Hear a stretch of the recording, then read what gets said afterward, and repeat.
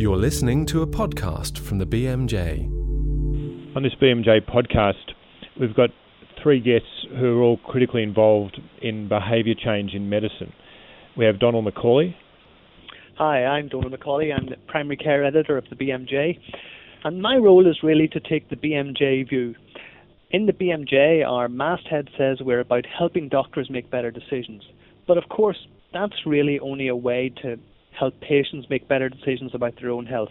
And this is why we're here today, to try and look at the various reasons why and how patients can make better decisions about their own health. We have Dan Heath. Hi, I'm Dan. I'm a senior fellow at Duke University's Case Center and the co-author of a book on behavior change called Switch, How to Change Things When Change is Hard. And Mike Evans.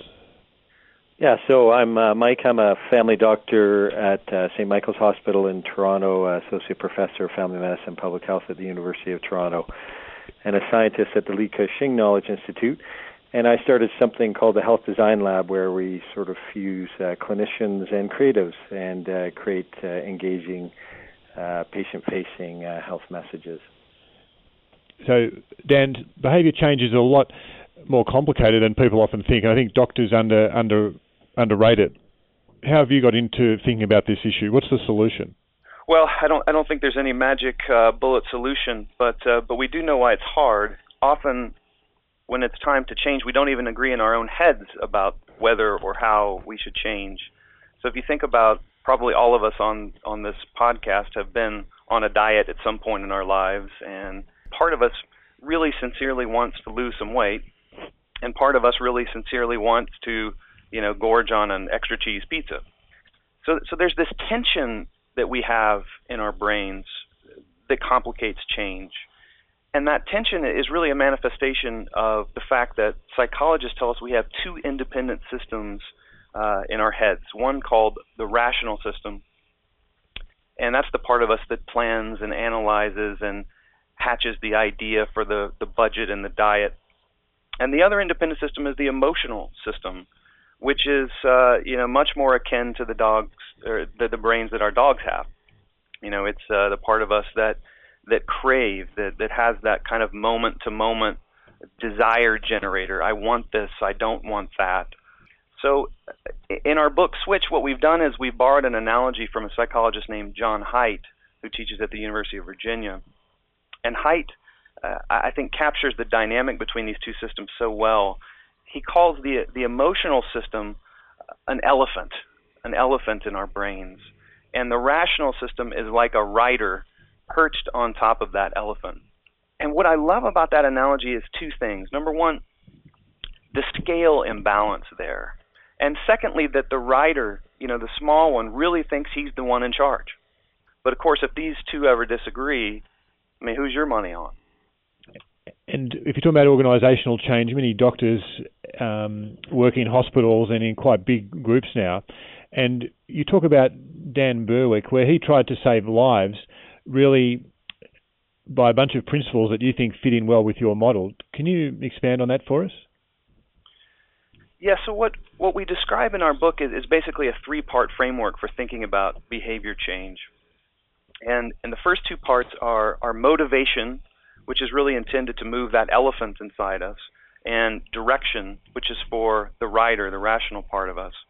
The third piece, by the way, is really about the environment and shaping a culture and a physical environment that are conducive to change.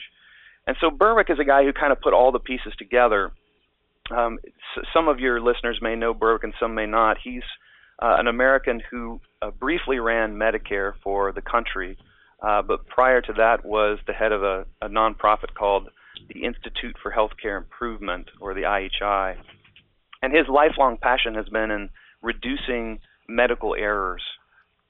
And so at one point he comes up with what he calls the 100,000 Lives campaign. He appears at a conference with a bunch of hospital administrators, and he challenges them to save 100,000 lives in a period of 18 months by reducing medical errors. And the first question is, where does the motivation come from? He has to find a way to get them on his side. Saving 100,000 lives is the kind of thing anybody could get motivated about. But he also made it more visceral. He, at this conference, brought in the mother of a young girl who'd been killed by a preventable medical error, and she said, I wish this campaign had been around a few years ago, and my daughter Josie might still be with us. So the motivation there is clear, but motivation, of course, is not enough. You also have to have direction. And Berwick was brilliant about guiding these hospital administrators, things highly specific, specific as if you've got a patient on a ventilator, they need to be elevated between 30 and 45 degrees. And the final piece was to make it simply easier for hospitals to embrace this campaign. So he had a number of training alternatives for hospitals joining the campaign. He matched hospitals together so they could learn from each other and share experiences. And so you can see the three dimensions of change here. You've got direction, you've got motivation, and you've got a clear path to get there. And in fact, against all odds, Berwick succeeded in this. And the group he assembled of hospitals across the country saved an estimated 122,000 lives as a result of this campaign. So it just boggles the mind. Dan, I really love your tension between the rational and the emotional. This is a real challenge for us in communication, the medical message.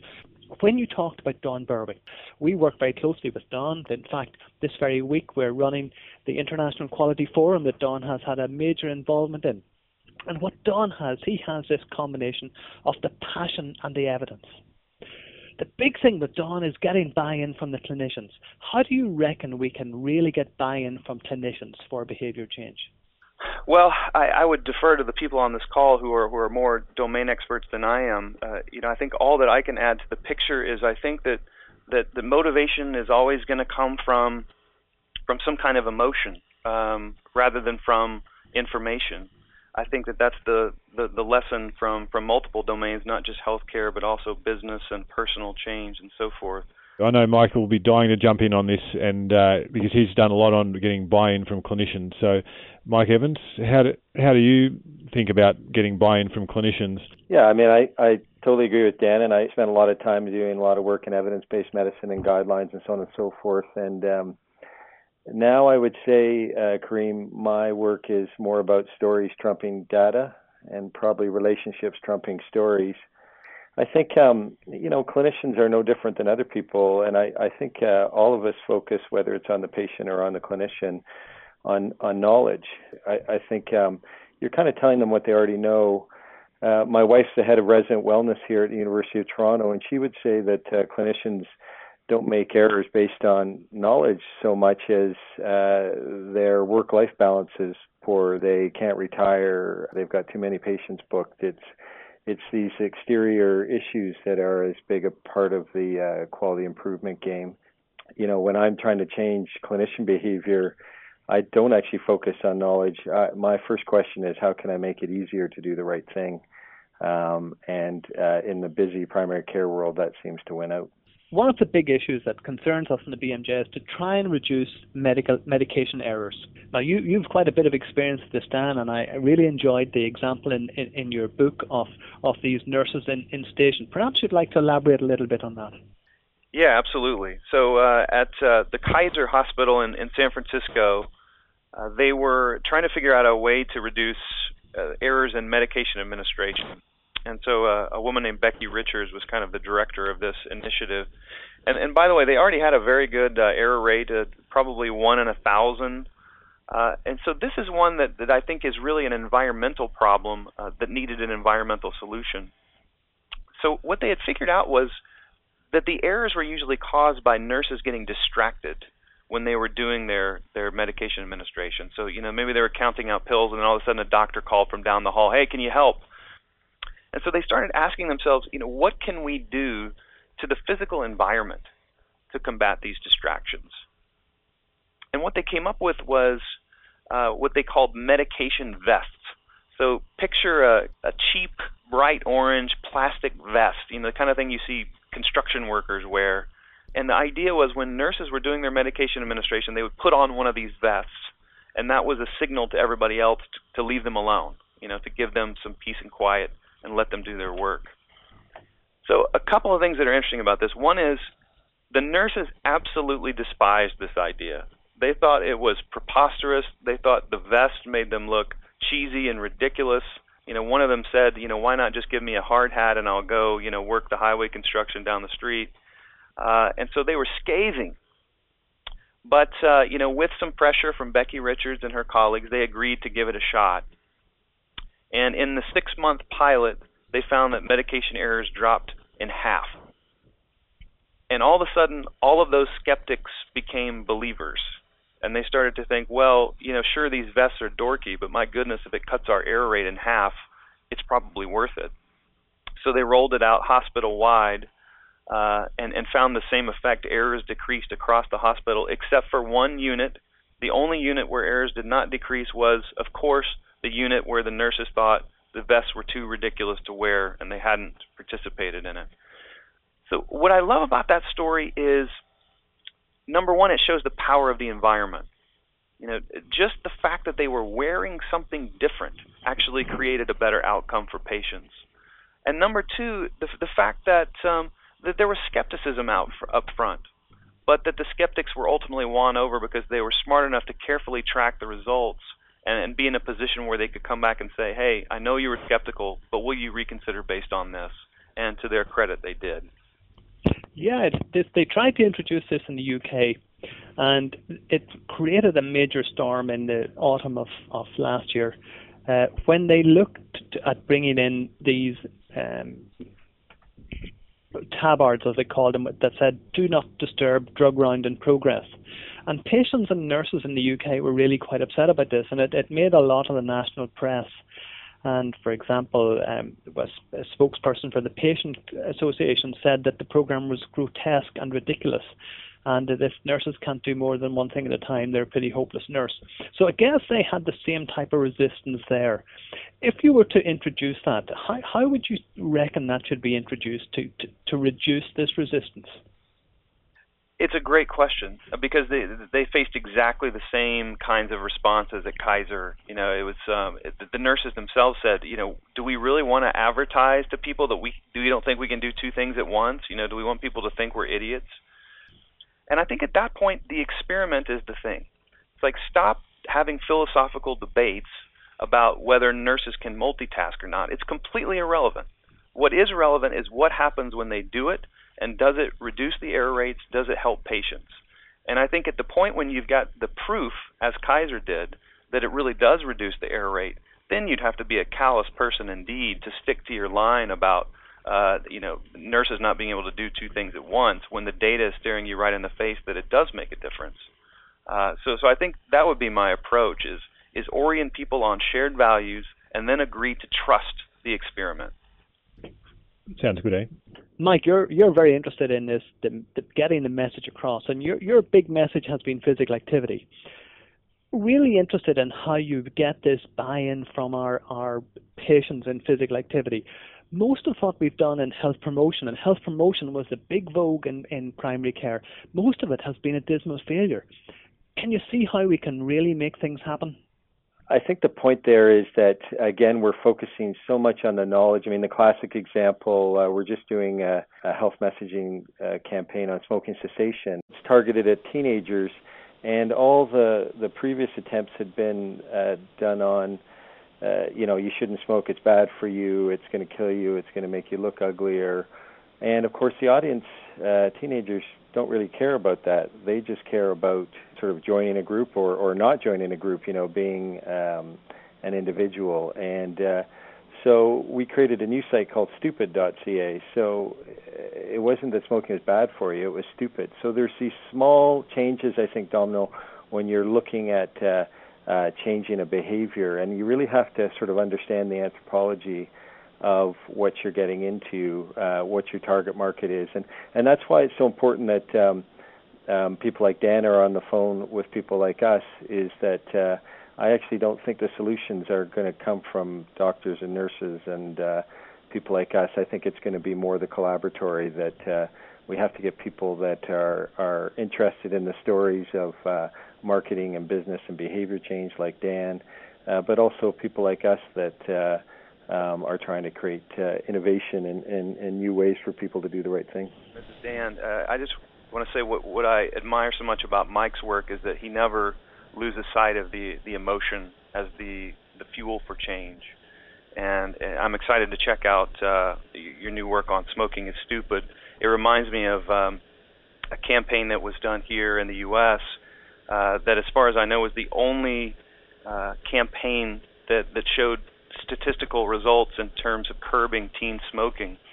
And the departure point for this campaign was exactly as you said. It was abandoning all the past attempts to say, "Oh, smoking's so bad for you," because if there's one thing that teenagers really care about, it's their long-term health, of course. This campaign was called The Truth, and it showed, in a typical TV spot, it would show teenagers kind of up to mischief against the big tobacco companies who were sort of painted as the villain. And so in one spot, for instance, they piled a huge stack of what appeared to be body bags on the front lawn of one of the major tobacco companies in the middle of the night. And then they started shouting at the headquarters through a megaphone that, why do you produce products that kill your customers?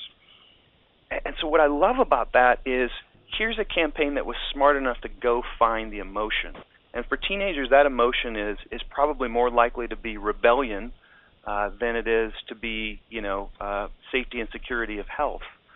And so I think none of this is to say that any of these efforts are going to be easy or that we figured it out or anything else. This is always going to be a difficult effort.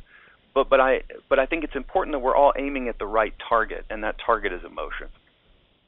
Mike, I really enjoyed that discussion. One of the issues, the big issues that you and I face in primary care is that we're pressurized a little bit to encourage people to be active and to lose weight. Obesity is a big issue. But it seems to me that really doctors are the last people to be involved in this. We really need people like Dan to help us here. Dan, have you any thoughts on how we get government buy-in or moving to demedicalize physical activity and demedicalize the obesity problem? Well, I don't want to give up on the doctor's role, actually. I agree with you that it's absurd to think that the doctor would be the only force in the patient's life, advocating for these kinds of changes, and it would be so much more powerful coming from a friend or a family member or a community. But I do think that doctors can do a better job of shrinking the change. And I hope we're going to have a chance to talk about Mike's 23 and a half hours video, because I think it fits perfectly here. But the notion, in short, is just, I think what people want from their doctors is they want a way to take a step forward, not 10 steps. They don't want to be, triathletes who eat nothing but whole grains. They just want to know, what's one thing I can do to make my health better? And I think doctors are reluctant to kind of prioritize. It's like when we stereotype doctors, we think of the litany of things they're going to tell us to do with our nutrition and our health. And often it can feel a bit overwhelming, like, well, there's no way I can ever be that good, and so why even try? But I think that if doctors can learn to simply get the wheels in motion, to get people doing something rather than nothing. If Dan's going to take the pro-doctor approach, I'll take the slightly anti-doctor approach. Good man, Mike. Go for it. I actually agree with him, but I also am struck by, how often I'm in the community, whether it's a YMCA or a coffee shop or some other kind of community center, and the person there says, well, why are you the one leading the charge against diabetes? You see Frank or Sylvia, 3 times a year. I see Frank or Sylvia 3 times a week. And I think maybe I should be the one leading the charge against diabetes. So obviously the answer is all of the above. But I do think there needs to be, to think that healthcare is going to lead the health changes. I think that's not the case. I think we need to kind of partner more with where people are at and at the point of curiosity, at the point of change. Mike, you're the man who should be known as the 2 to 3 million man, because that's how many people so far have watched your video, 23.5 hours, and the link is here with the podcast. Tell us briefly about how that got going and how you're hoping that will change behaviour, and then we'll ask Dan to comment on his thoughts on it. Thanks, Reem. So I love the illustrated lecture format, And so I did two things, I guess. I sat in my living room for 2 weeks and surveyed all the literature about what was the most impactful thing on health. And I drew some conclusions, and I think other people would draw other conclusions, and we all have our biases. And then I distilled it down. As Mark Twain said, I didn't have enough time to write you a short letter, so it takes a lot to distill things. I think the second thing I did was I collaborated, so the I became a we, and the we being an old friend and award-winning documentary filmmaker named Nick DePontier, a superb illustrator named Lisa Sorza, and a very talented editor named Dave Schmidt. And over the next 2 days after we rented the film studios, we produced 23 and a half hours, what is the single most important thing you can do for your health. We had no dissemination plan, and so in December I was sitting at an ice hockey rink, and I thought, well, I'll post it on YouTube and see if people like it. And I think I posted on the Monday, and then on the Wednesday we had 340 views, and on the Friday we had 13,000 views, and my eyebrows went up. And long story short, here we are in April. We have about 2.5 million people who have viewed it. About 25,000 people watch it a day. 20,000 people have liked it. 250 have disliked it. About 18,000 have posted on their Facebook, probably more, and there are thousands more that have emailed it to their loved ones. And I think maybe that's been the eureka of the whole experience, is creating something that people actually send to one another. So it's to Domino's point earlier, it's not necessarily coming from the doctor, it's coming from a best friend. And as I said earlier, I do think stories trump data, and I think we tried to tell stories from the literature, as Dan does in his book. But I think also relationships trump stories, and I think when a person that loves you or vice versa sends you this and says, hey, check this out, that there's an incredible power to that. So it's gone from a 9-minute video to a bit of a movement, and I think in the YouTube world, to have something that's viral that's over 2 minutes, not pole dancing or cats falling or kids on dental anesthetics, is a pretty big deal. So we're just thrilled, and I think I've done a lot of things in health, but this is just an amazing feeling to have all these people stop and take a few minutes to look at it. Dan, what did you think when you saw the video? How did it work for you? Well, first of all, let me just say, imagine if someone came to you with a bet that a 9-minute video about the importance of exercise was going to generate 2.5 million views on YouTube. I assure you, I would have put down a few dollars against that, which is testimony to what Mike has done.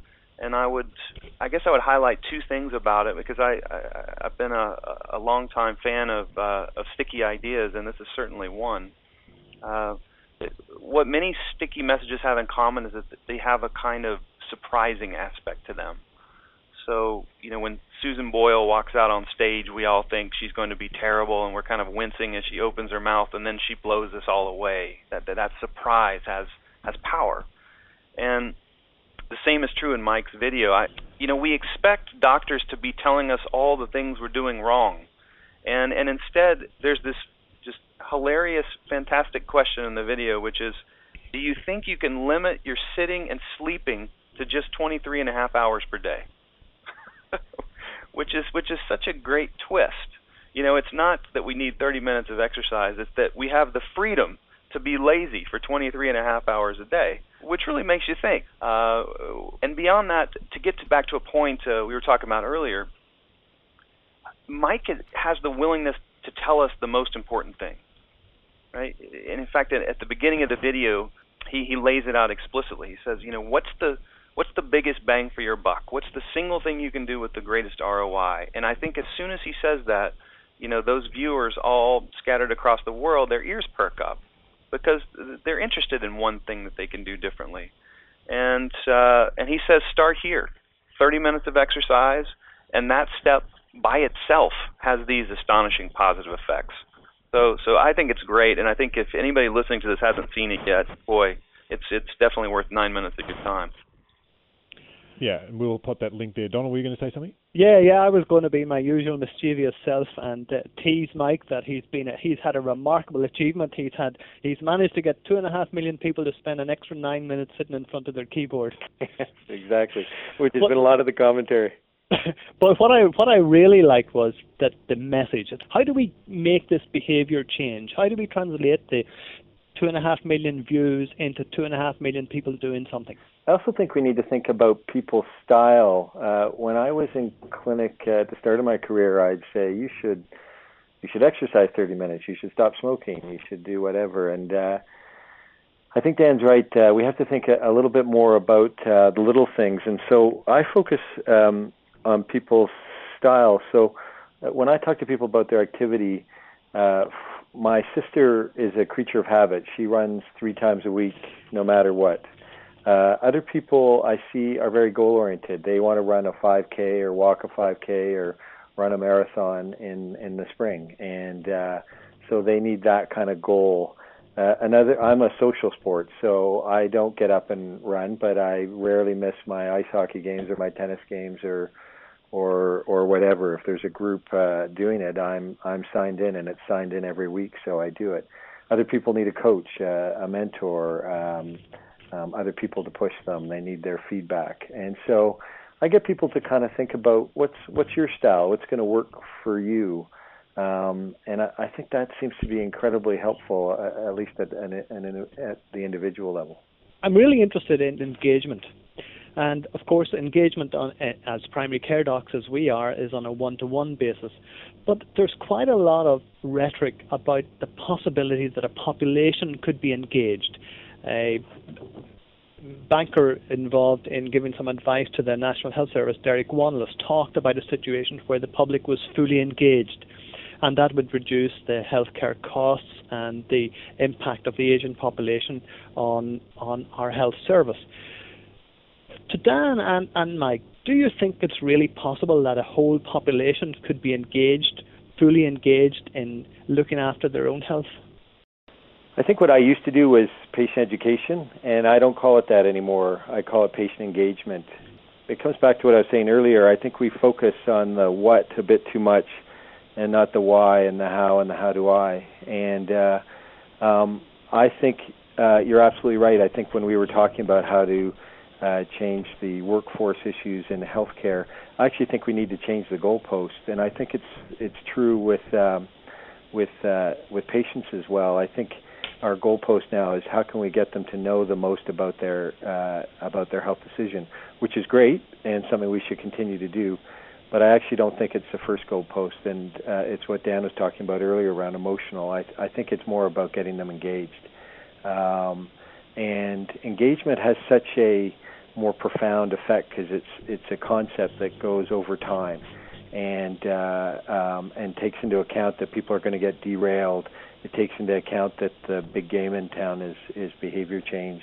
It takes into account that it's going to be much more than us that's going to get people engaged, that there has to be feedback, that there has to be a kind of community, that there has to be support, that we have to take into account culture and mental health and stress and the realities of life. And so I think we need to move. We need to stop saying sort of patient education and think much more about patient engagement.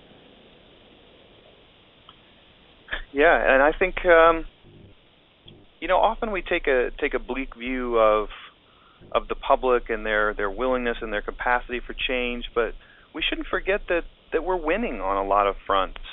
If you think about smoking, for instance, I mean, that there's a case where the public has managed to get engaged against smoking for a period of decades, and look, it's not going to 0% smoking overnight, but there is a long and steady decline, and I think that smells like success.